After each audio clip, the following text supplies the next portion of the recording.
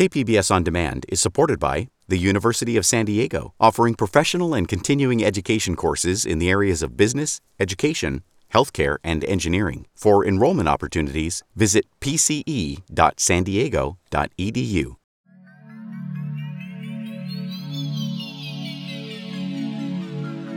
How long would a clock continue working in a crocodile? For a zombie outbreak to be a legitimate threat, how contagious would the virus need to be? We obviously use more than 10% of our brain. Where did that idea come from? So, some spiders have a working memory. Could we teach them to spell? You're listening to Device, your monthly book club with a science-based twist. In each episode, we discuss a story that uses a natural phenomenon to drive the action of the plot and dissect it for scientific accuracy. I am your host, Emily T. Griffiths, and in this episode, we are going to be diving into the novel behind the great thriller, Jaws by Peter Benchley. At its heart, Jaws is a story about a massive shark that moved unexpectedly into waters off a little coastal town called Amity. That simple idea has struck fear into beachgoers for more than 40 years. The novel Jaws was a best-selling summer read. Its success surprised even Benchley himself. I didn't think anyone would want to read a story about a fish. But oh, how we did. We're going to talk about that fish and how Jaws tapped into something which enabled us to villainize an endangered species. KPBS On Demand is supported by the University of San Diego, offering professional and continuing education courses in the areas of business, education, healthcare, and engineering. For enrollment opportunities, visit pce.sandiego.edu. Welcome back. You're listening to Device, and we're discussing Jaws by Peter Benchley. In this series, we're generally going to avoid talking about films. But in the case of Jaws, we're not simply talking about a film adaptation. We're talking about the first blockbuster that changed how cinema spoke to an audience. It's still considered one of the best American films ever made. There are some major differences between the novel and the film. Chief Brody is a local and has a stressed marriage. Quint barely shows up until the last third of the book and doesn't help pass the time with well-told war stories. There's an entire subplot about the mayor's relationship with the mafia, which is the real reason he doesn't want to close the beaches. But I think the biggest difference is with Hooper. In the novel, Hooper is an obnoxious egomaniac rather than a lovable goof. I don't have to take this abuse much longer. But he's also, as the marine biologist, the device both Benchley and the film used to give us shark facts. And Benchley's Hooper was a better scientist. Sharks, they have everything a scientist dreams of. They're beautiful. God, how beautiful they are. They're like an impossibly perfect piece of machinery. They're as graceful as any bird, and they're as mysterious as any animal on Earth. And no one knows for sure exactly how long they'll live or what impulses, except for hunger, they respond to. The first scene of the novel is as memorable and thrilling as the start of the film. Young Chrissy Watkins is skinny dipping at night. But the story starts from the perspective of the fish. The great fish moved silently through the water, propelled by short sweeps of its crescent tail. The mouth was open just enough to permit a rush of water over the gills. There was little other motion. An occasional correction of the apparently aimless course by the slight raising or lowering of a pectoral fin as a bird changes direction by dipping one wing and lifting the other. The eyes were senseless in the black, and the other senses transmitted nothing extraordinary to the small, primitive brain. It only survived by moving. He shows us the fish underwater while we, the reader, know that Chrissy Watkins is at the surface, and it's only a matter of time before they become part of the same story. 100 yards offshore, the fish sensed a change in the sea's rhythm. It did not see the woman, nor yet did it smell her. Running within the length of its body were a series of thin canals filled with mucus and dotted with nerve endings. And these nerves detected vibrations and signaled to the brain. The fish turned to shore. Initially it's smell. This is Dr. Heidi Dewar. from the National Marine Fisheries Service based in La Jolla. I work in the life history program, and our group is responsible for collecting the biological data that supports sustainable management of fish like tuna or sharks or billfish, which would include swordfish. She is the lead author of a status report on the Northeast population of white sharks. They have excellent olfactory senses, so they're really good smellers. Then they also have the lateral line, which are all these, and he explained that really well, actually, which I was like, oh. Those mucus-filled canals. Which allows them to detect vibrations. Yeah, I thought he did a good job of sort of capturing the biology in those moments. So shark perspective is okay, but that isn't what's scary about Jaws. The three main features of the Jaws shark is that it, A, has developed a taste for human flesh, B, is massive, and C, sticks around one area hunting. So let's break it down. First, are we even a good food source for white sharks? Well, their diets actually change with ontogeny or development. Like smaller white sharks, until maybe 8 or 9 feet, would feed mostly on like fish or sharks, skates, rays. And then when they get to be about that size, then their diet shifts. And interestingly, their teeth morphology also shifts. And they start feeding on marine mammals. So they would eat seals, sea lions, or feed on dead floating whale carcasses, which sounds very gross and is, but good food source. And we're pretty bony by comparison. For the most part, we are pretty bony and definitely don't have, the same amount of fat as like a marine mammal would. Bluntly put, we're not good food. Sharks bite us to taste us, and when they find out we're not what they want, they spit us out. That's why most people survive shark bites. Well, that and the miracle of readily available modern medicine. Next, one of the most intimidating aspects of the Jaws shark is its size. 20 feet is massive, about half the size of a telephone pole. The film even bumps that number up to 25 feet, and to me, that just feels cartoonishly large. But if you look into San Diego's own history with shark interactions, one 20-foot story does come up. Since the 1930s, there have only been 37 shark incidents in San Diego County. 14 of them have been white sharks, and only 2 have been fatal. The first documented fatal shark bite in San Diego was in 1959. Robert Pamperin was abalone fishing with his friend Gerald Leher at Alligator Head near the west end of La Jolla Cove. They were separated by about 30 meters when Bob Pamperin called out for help. Leher recalls seeing his friend lift abnormally out of the water before disappearing below the waves. He dove down to help, thinking Bob had a cramp. What he saw instead was chilling. Leher reported that Bob was in the mouth of a 20-foot shark. He described the triangular teeth and dark gray back of a white shark near the sandy bottom. After grabbing another breath, Leher dove back into the water and tried to scare the shark away by frantically waving his hands, but it was no use. Succumbing to shock, Leher made his way back towards the shore. That's a scary story, but it's still just one of 2 times out of 37 in the past 80 years. Since only one man saw that 20-foot shark, how likely is it that the shark was actually that size? Well, the maximum, you read all sorts of reports in the literature, but the one that's really been validated is about 21 feet for the largest shark. Okay, but that's the max. What's the average size? It would be like asking what's the average size of a human being. Well, you have little kid human beings and you have adult human beings, and creating one average from all of that, it's not sure how much information that provides. The average size of a white shark depends on how it's using its habitat. As it turns out, most of the sharks off our coasts are basically little kids.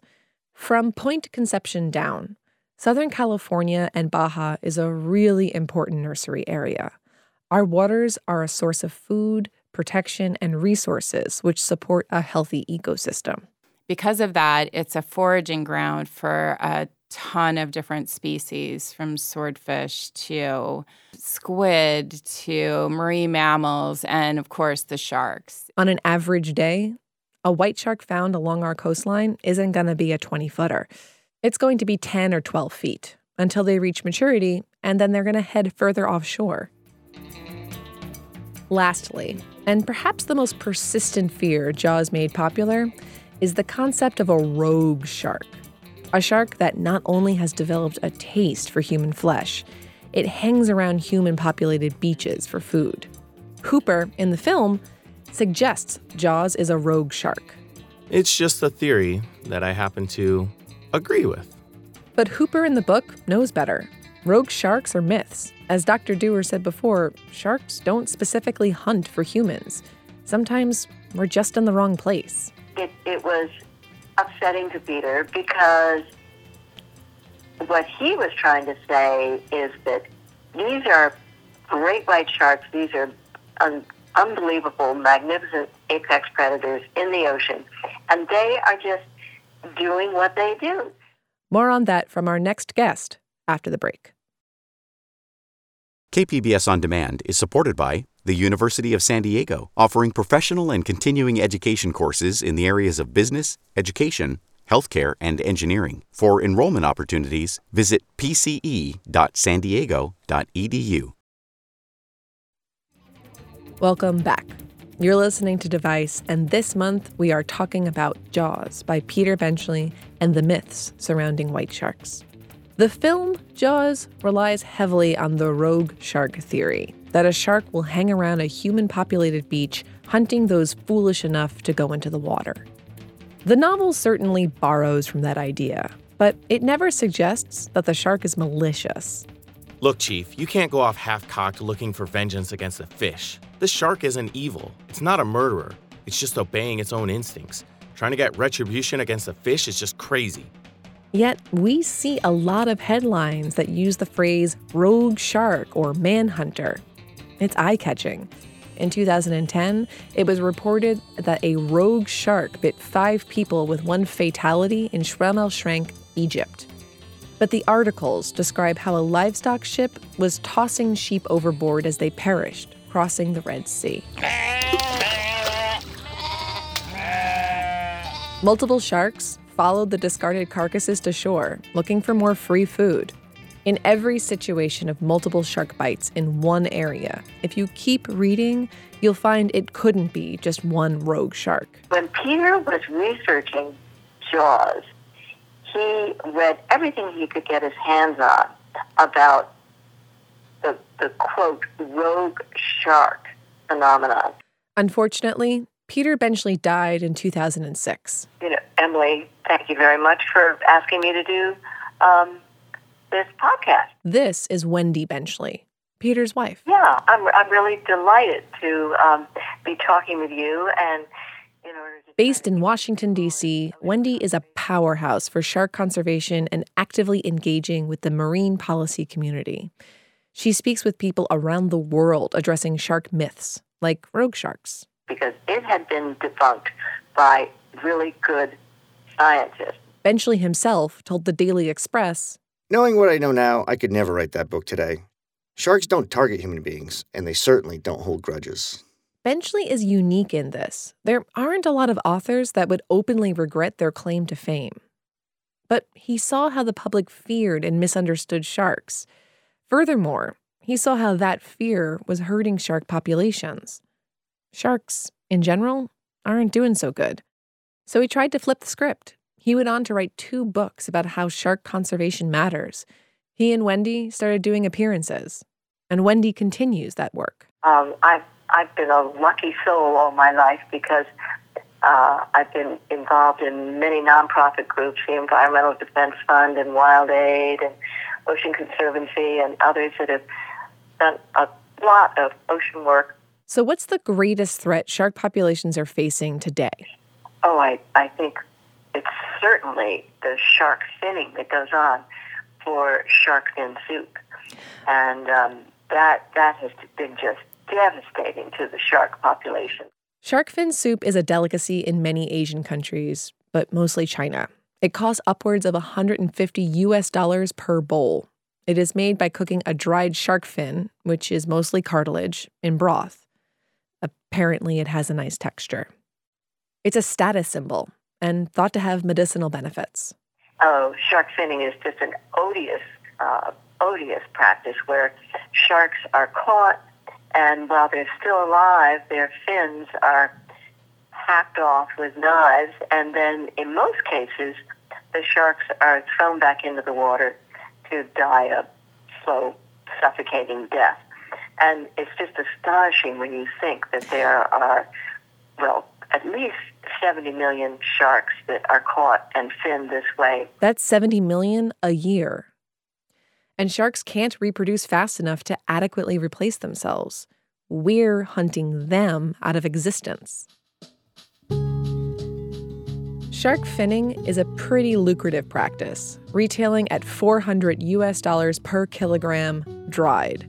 A single fin from a protected species like a whale or a white shark can fetch $10,000. So, what's there to do? Regulations help, but they don't stop the demand for the supply. It's about changing the public's perception. I've worked for many years with Wild Aid, which is an organization that's based in San Francisco, and they have just done a spectacular job using Asian icons like Jackie Chan and Yao Ming to do very professional, absolutely brilliant public service announcements that have saturated China and other Asian countries. So this campaign has been very successful, and the demand for shark fin soup has gone down in China by 80% since 2014. So the hope is that there will be less sharks caught and killed this way as the years go along. Public awareness is key to solving a lot of conservation issues. Outside of shark fin soup, shark liver oil and cartilage are sold as health supplements. You know, medicinal benefits.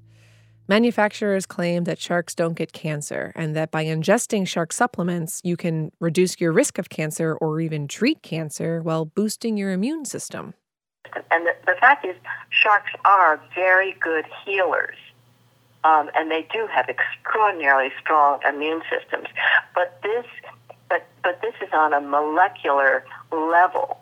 And by just ingesting shark oil, you're not going to get that kind of benefit from the shark oil.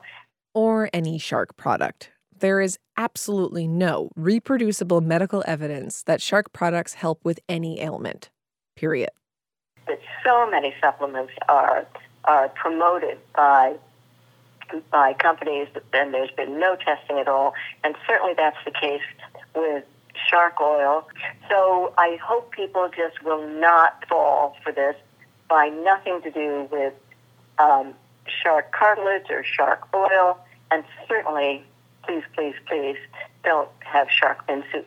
Different protections and regulations came into effect in the 90s when shark populations hit a record low, and shark finning has been banned in the U.S. since 2000. The protections have made North America one of the last shark refuges, and it's worth highlighting that U.S. fisheries are getting better at being sustainable, especially on the West Coast.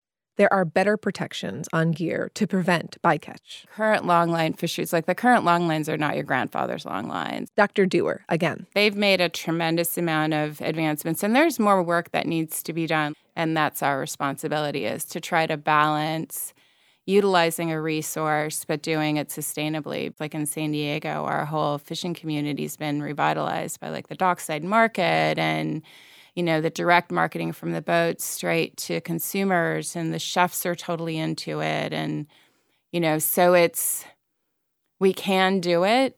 It's challenging. But I think that, in the end, if we do it sustainably, that's the end goal. There are still some management challenges with white sharks and open ocean fishing gear. But some shark populations are starting to grow again. That's encouraging. It means we're doing something right. When writing this episode, everyone I mentioned it to had a story about how scared they were when they first saw Jaws, how they wouldn't swim in lakes or swimming pools, how it ruined a family vacation, or how it inspired them to learn more about marine biology. Because of this book, we have a cultural connection to white sharks. It's why we call them great. What makes Jaws such a timeless thriller is how close it sits to the truth. Today, we are bombarded by silly parodies like Sharknado and any one of numerous takes on how Megalodon, a more than twice as large prehistoric ancestor to the great white, may still be lurking in the deep ocean. Speaking of prehistoric creature features, where's the Placoderm movie, huh? We know these movies are silly, though. That's part of the fun. Jaws is scary because it's based in the almost true. Sharks can be 20 feet long, even if it's unlikely to see one that size near the shore.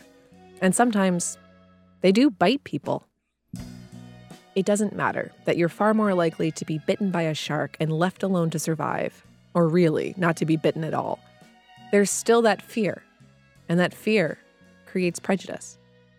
Benchley knew that fear existed. After Chrissy Watkins is found, Chief Brody is talking to newspaper editor Harry Meadows, who has a much more influential role in the novel than the film. Meadows, concerned about tourism, says, "If I run a story saying that a young woman was bitten in two by a monster shark off Amity, there won't be another house rented in this town. Sharks are like axe murders, Martin. People react to them with the guts. There's something crazy and evil and uncontrollable about them." Or at least, that's the perception sharks just can't seem to shake. So what can we do about it? Well, we can change how we talk about sharks. I think that newspapers and magazines and people who talk about sharks should talk about a shark bite, not a shark attack.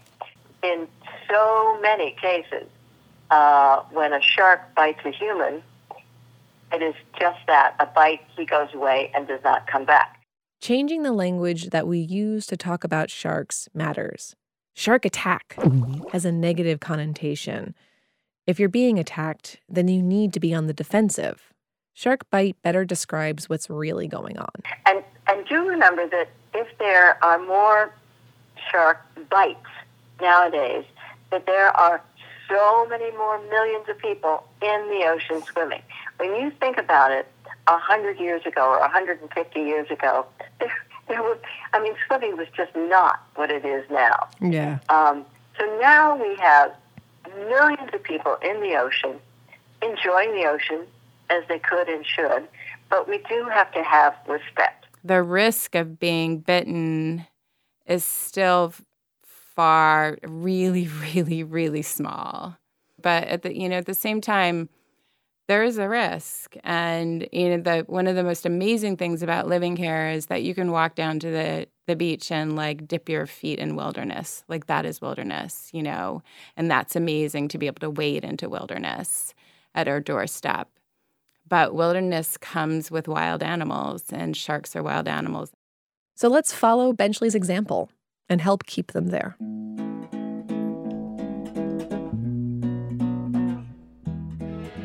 Device is co-produced by myself and Derek Acosta. It is recorded at KPBS and Mega 64 Studios in San Diego, California. John Wanzer is our audio engineer, with additional music by the Bicicats. Voice actors for this episode include Mark Atkinson, Aaron Gold, and Anthony Mays. At KPBS, Emily Jankowski is technical director, Kinsey Moreland is podcast coordinator, Lisa Jane Morset is operations manager, and John Decker is director of programming. You can get our monthly episodes of Device on your preferred podcast app. There was so much information that we had to cut out from this episode. I kept Dr. Heidi Dewar and Wendy Benchley chatting for nearly an hour apiece. Heidi and I talked a lot more about sharks and what's going on with the Northeast population. Wendy had so many amazing firsthand stories about making Jaws and her and Peter's crusade for shark conservation. And when the shark came up again and opened her mouth to take another bite, I grabbed the rope and yanked as hard as I could and pulled it out of her mouth. Please do yourself a favor and go and listen to the full interviews on Device Interviews wherever you get your podcasts. You will learn cool things, I promise. Next episode, we'll be discussing Life as We Knew It by Susan Beth Pfeffer. So get reading. Device is made possible by the KPBS Explore program, because science is at the heart of every exploration, and the best stories take us somewhere worth going. Thanks for listening. KPBS On Demand is supported by UC San Diego Art Power is presenting Indian fusion band Red Bharat, mixing Indian Bhangra rhythms, hip-hop, and funk music, March 23rd at the Epstein Family Amphitheater. Tickets and information about upcoming concerts and events at artpower.ucsd.edu.